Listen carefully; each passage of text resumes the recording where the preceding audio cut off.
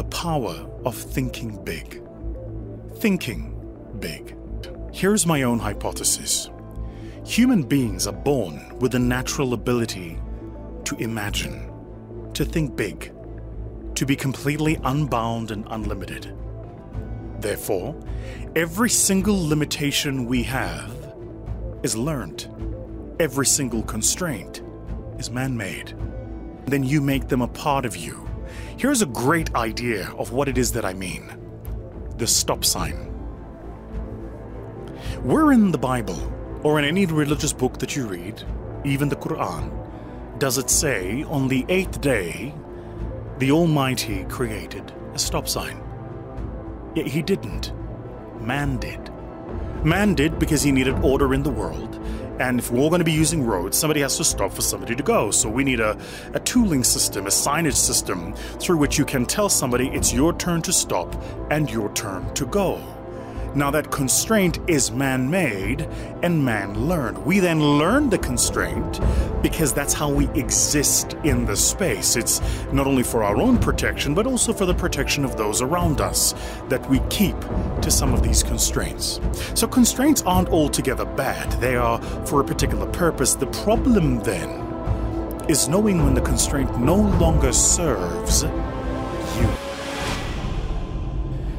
My hypothesis is that you're listening to this podcast because you are unfulfilled. You're unhappy. You want more. You know that you're capable of more. What you've been wondering for much of your life is knowing that you are capable of more. Why aren't you doing more? The reason for that is simple. You're not doing more because you're living in an environment where you have been socialized into constraints. You've been told to be average. That old expression about there's numbers or there's power in the numbers, you hide in the pack. You've learned to be who you are so that you blend in. You blend in because it's safe.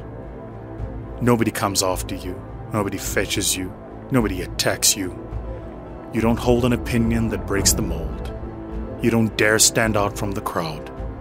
And if you have something controversial to say, you say it in a small little room with few people who you trust never to repeat it outside. Why? Because you've learned to be a zebra. You've learned to blend in.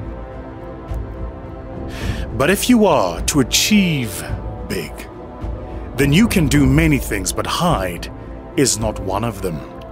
You ever notice that people who do big things, of the very fact that they do big things, mean as a consequence of this, they are forced in any event to occupy the public ether. You can't hide. The challenge you have is that if you've been destined for big things, you're going to have to learn to take off those zebra stripes. You're going to have to learn to uncamouflage yourself.